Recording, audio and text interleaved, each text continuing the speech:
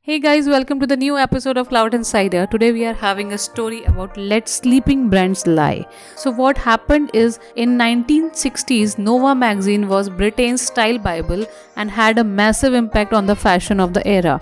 Alongside the fashion pages, it carried serious and often controversial articles on subjects such as feminism, homosexuality and racism. At the time, the magazine was unique, but by the 1970s, other magazines started to clone the Nova concept. Nova itself soon started to look tired and fell victim of sluggish sales and closed in 1975 after 10 years in operation, a lifetime in the magazine industry. However, such was the impact of magazine was its generation that IPC magazine decided to relaunch the title in 2000. Second time around, the magazine was positioned as a lifestyle magazine that was edgy and fashion conscious as the original. The first issue lived up to this promise. Here was a women's magazine completely devoid of articles such as 10 steps to improving your relationship, how to catch the perfect man, and celebrities and their star signs. According to The Guardian, the revamped Nova had more humor than the failed Frank magazine and more realistic fashion than vague while still being a clothes fantasy. 3 months later though, the publishers were already starting to worry that the sales figures were lower than they had anticipated. They therefore moved editor Deborah B and replaced her with Jeremy, who had previously been the editor of the independent newspaper Style magazine. Although some commentators questioned the decision of place a man at the helm of a magazine aimed at women, gender wasn't the real problem.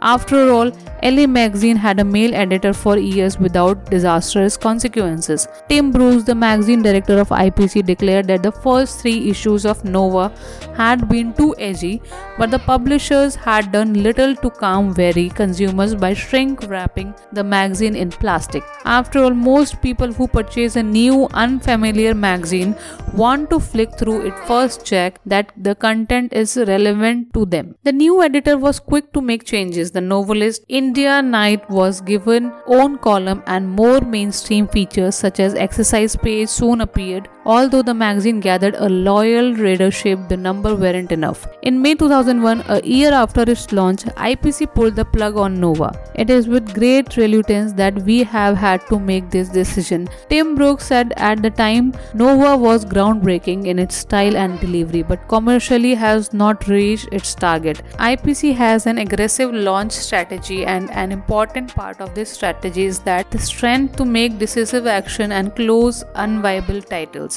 IPC also said that it wanted to concentrate on bigger selling Marie Claire. For many, the failure of Nova's second attempt was not a surprise. It was exactly like the other magazines and failed to capture the British public's imagination. The fashion director at You magazine and the journalist on the Nova, they should have left old one alone, not tried to bring it back.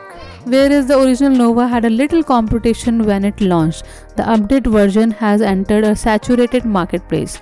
2000 had seen whole batch of new women's magazine enter the British market such as the pocket size and hugely successful Glamour magazine. Unlike Nova, Glamour had spent masses on making such the magazine was molded around the market. We traveled up and down the country and spoke to the thousands of young women to ensure not just like write editorial but the scale and the size of magazine. The Guardian reported on the highly competitive nature of the women's magazine market where new titles are launched. Commentating on Nova and other magazine closures, Nicholas Coleridge, managing director of Cone Nest Publications, said magazine closure are a fact of life for the industry. It is not surprise nor horrific when magazines open and close, he said. It's completely predictable and it's been the way for hundreds of years. Otherwise, we would have still been reading caveman magazines. According to this logic, the failure of Nova version 2 can be attributed to the natural order of magazine publishing. However,